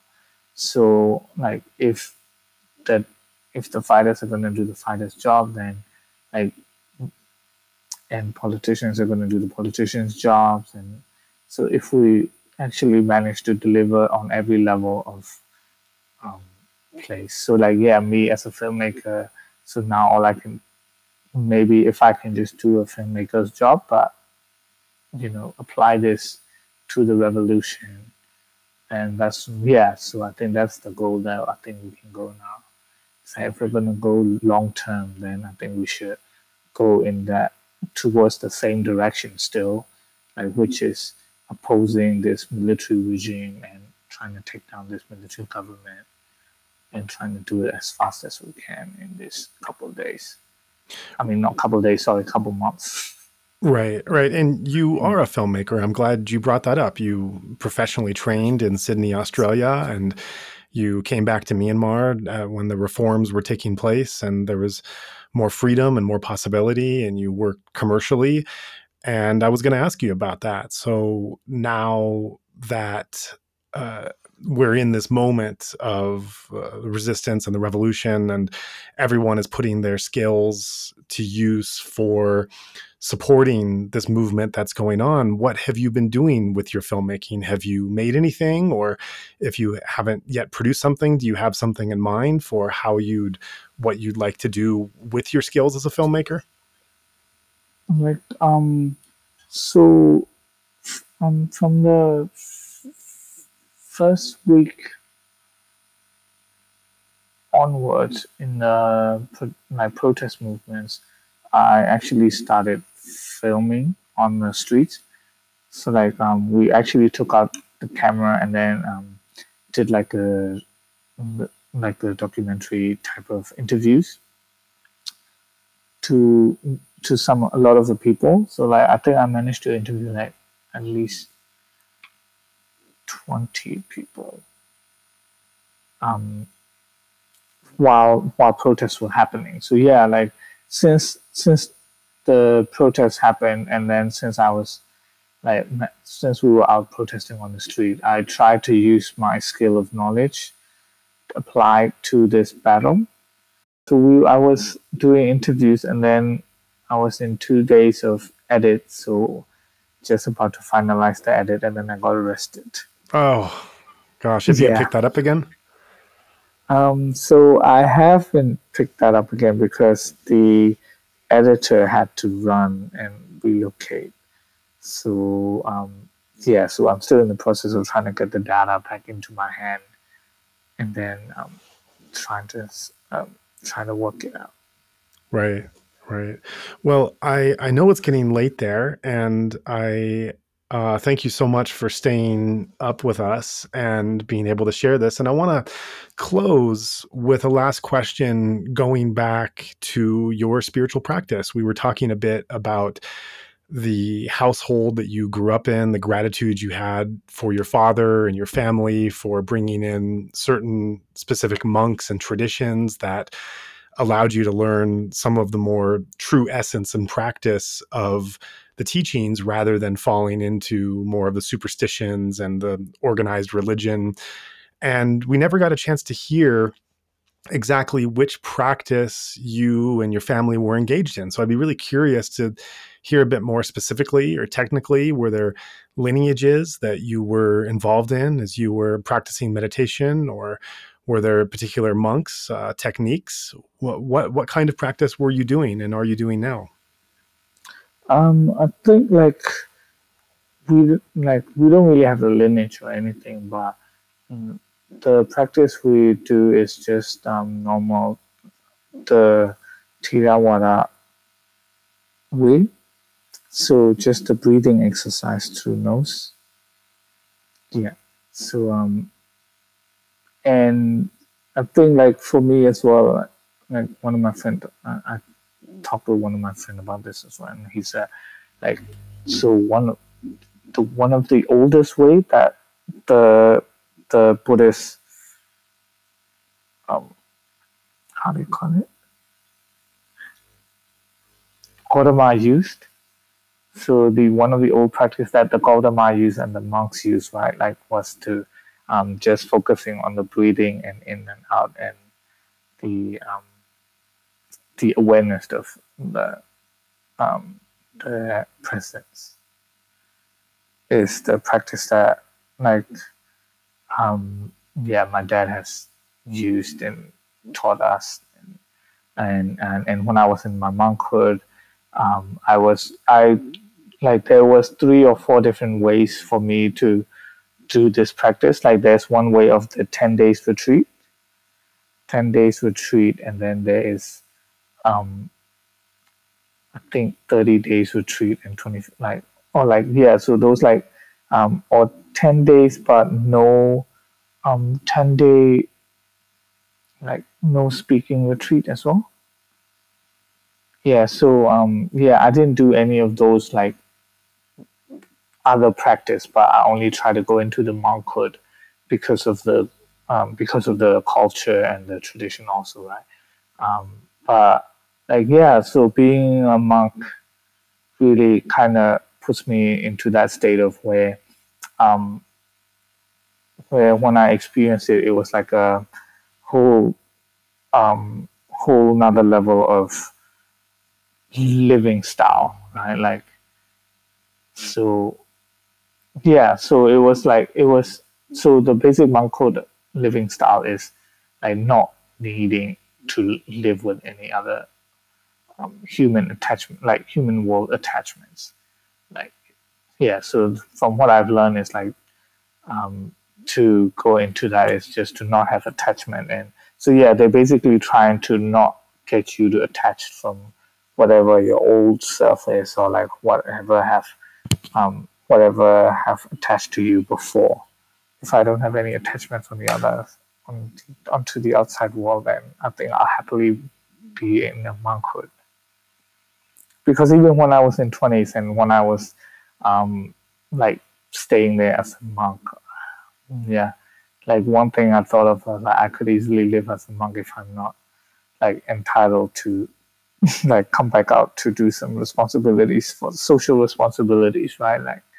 Like to the parents and to the families, and yeah, if I didn't have any of those, or like if I'm ready to leave behind all of those, then Yeah, and that's certainly one of the real beautiful and unique aspects of modern Myanmar to me is the fact that this monkhood is still so vibrant, despite the fact, as we talked about before, the military culture and the organized religional aspect, the superstition sinking in and seeping in, I should say, to the to different parts of it.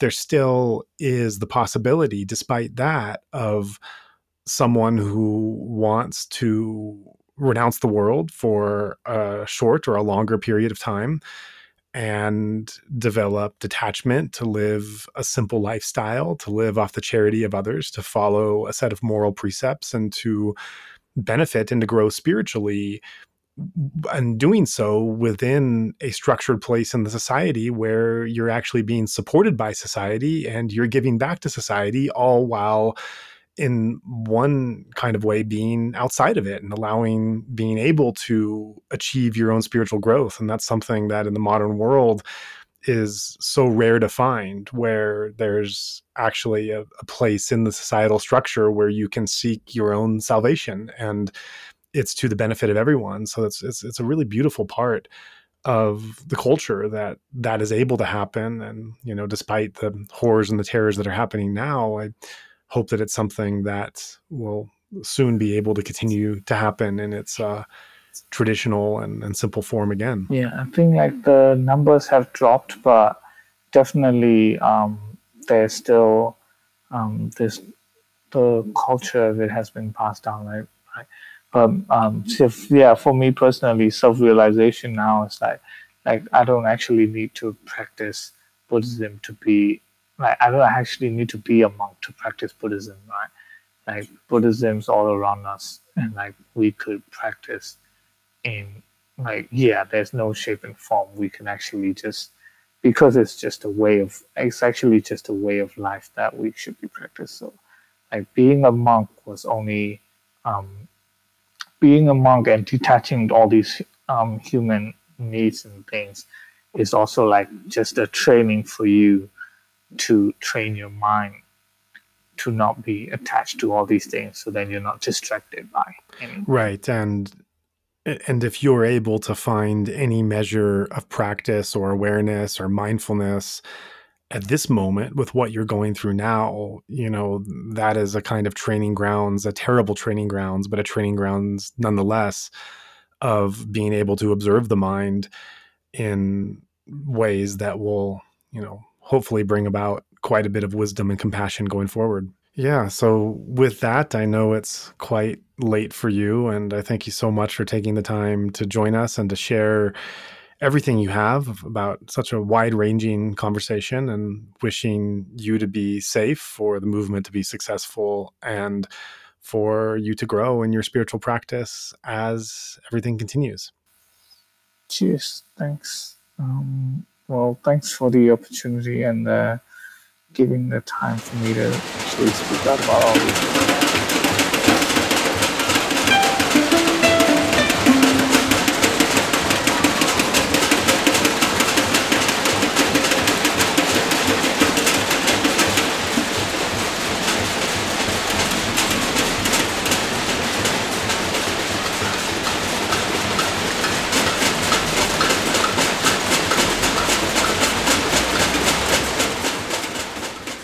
After today's discussion, it should be clear to everyone just how dire the situation is in Myanmar.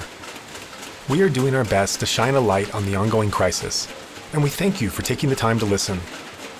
If you found today's talk of value, please consider passing it along to friends in your network. And because our nonprofit is now in a position to transfer funds directly to the protest movement, please also consider letting others know that there is now a way to give that supports the most vulnerable, and to those who are especially impacted by this organized state terror. If you would like to join in our mission to support those in Myanmar who are resisting the military coup, we welcome your contribution in any form, currency, or transfer method. Every cent goes immediately and directly to funding those local communities who need it most. Donations go to support such causes as the Civil Disobedience Movement, CDM, families of deceased victims, and the purchasing of protective equipment and medical supplies. Or if you prefer, you can earmark your donation to go directly to the guest you just heard on today's show. In order to facilitate this donation work, we have registered a new nonprofit called Better Burma for this express purpose. Any donation you give on our Insight Myanmar website is now directed to this fund. Alternatively, you can visit our new Better Burma website, which is betterburma.org, and donate directly there. In either case, your donation goes to the same cause, and both websites accept credit cards. You can also give via PayPal by going to paypal.me/betterburma. Additionally, we can take donations through Patreon, Venmo, GoFundMe, and Cash App. Simply search Better Burma on each platform and you'll find our account. You can also visit either website for specific links to those respective accounts, or email us at info@betterburma.org. In all cases, that's Better Burma, one word, spelled BetterBurma. If you would like to give in another way, please contact us. Thank you so much for your kind consideration.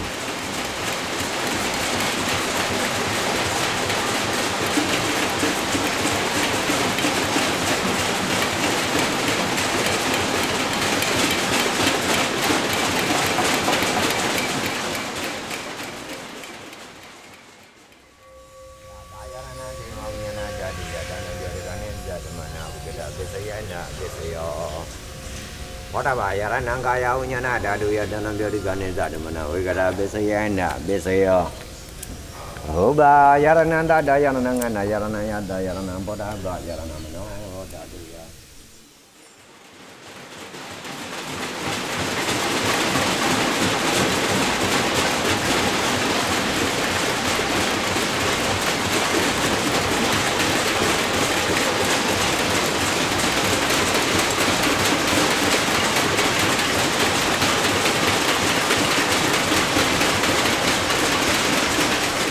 You've been listening to the Insight Myanmar podcast. We'd appreciate it very much if you could rate, review, and or share this podcast. Every little bit of feedback helps. You can also subscribe to the Insight Myanmar podcast on Apple Podcasts, Spotify, Stitcher, or wherever else you get your podcasts to make sure you don't miss any of our upcoming episodes. If you can't find our feed on your podcast player, please just let us know and we'll ensure it can be offered there in the future. Also, make sure to check out our website for a list of our complete episodes, including additional text, videos, and other information available at insightmyanmar.org. And I also invite you to take a look at our new nonprofit organization at betterburma.org. There was certainly a lot to talk about in this episode, and we'd like to encourage listeners to keep the discussion going. Make a post, request specific questions, and join in on discussions currently going on the Insight Myanmar podcast Facebook group. You're also most welcome to follow our Facebook, Instagram, and Twitter accounts by the same name. If you're not on social media, feel free to message us directly at info@insightmyanmar.org. Or if you'd like to start up a discussion group on another platform, let us know and we can share that forum here. Finally, we're open to suggestions about guests or topics for future episodes. So if you have someone or something in mind, please do be in touch. We would like to take this time to thank everyone who made this podcast possible. Currently, our team consists of 2 sound engineers, Mike Bink and Martin Combs. There's of course Zach Hessler, content collaborator and part-time co-host. Ken Pransky helps with editing, and a special Mongolian volunteer who is asked to remain anonymous does our social media templates. In light of the ongoing crisis in Myanmar, a number of volunteers have stepped in to lend a hand as well, and so we'd like to take this time to appreciate their effort in our time of need. And we're always on the lookout for more volunteers during this critical time, so if you'd like to contribute, definitely let us know. We'd also like to thank everyone who has assisted us in arranging for the guests we've interviewed so far. And of course, we send a big thank you to the guests themselves for agreeing to come on and share such personal, powerful stories. Finally, we're immensely grateful for the donors who made this entire thing possible. We want to remind our listeners that the opinions expressed by our guests are their own and don't necessarily reflect the host or other podcast contributors. Please also note that as we are mainly a volunteer team, we do not have the capacity to fact-check our guest interviews. By virtue of being invited on our show, there's a trust that they will be truthful and not misrepresent themselves or others. If you have any concerns about the statements made on this or other shows, please contact us. This recording is the exclusive right of Insight Myanmar podcast and may not be used without the expressed written permission of the podcast owner, which includes video, audio, written transcripts, or excerpts of any episodes. Also not meant to be used for commercial purposes. On the other hand, we're very open to collaboration, so if you have a particular idea in mind for sharing any of our podcasts or podcast-related information, please feel free to contact us with your proposal. If you would like to support our mission, we welcome your contribution. During this time of crisis, all donations now go towards supporting the protest movement in Myanmar through our new nonprofit, Better Burma. You may give by searching Better Burma on PayPal, Venmo, Cash App, GoFundMe, and Patreon, as well as via credit card at betterburma.org/donation. You can also give right on our Insight Myanmar website, as all donations given there are directed towards the same fund. And with that, we're off to work on the next show, so see you next episode.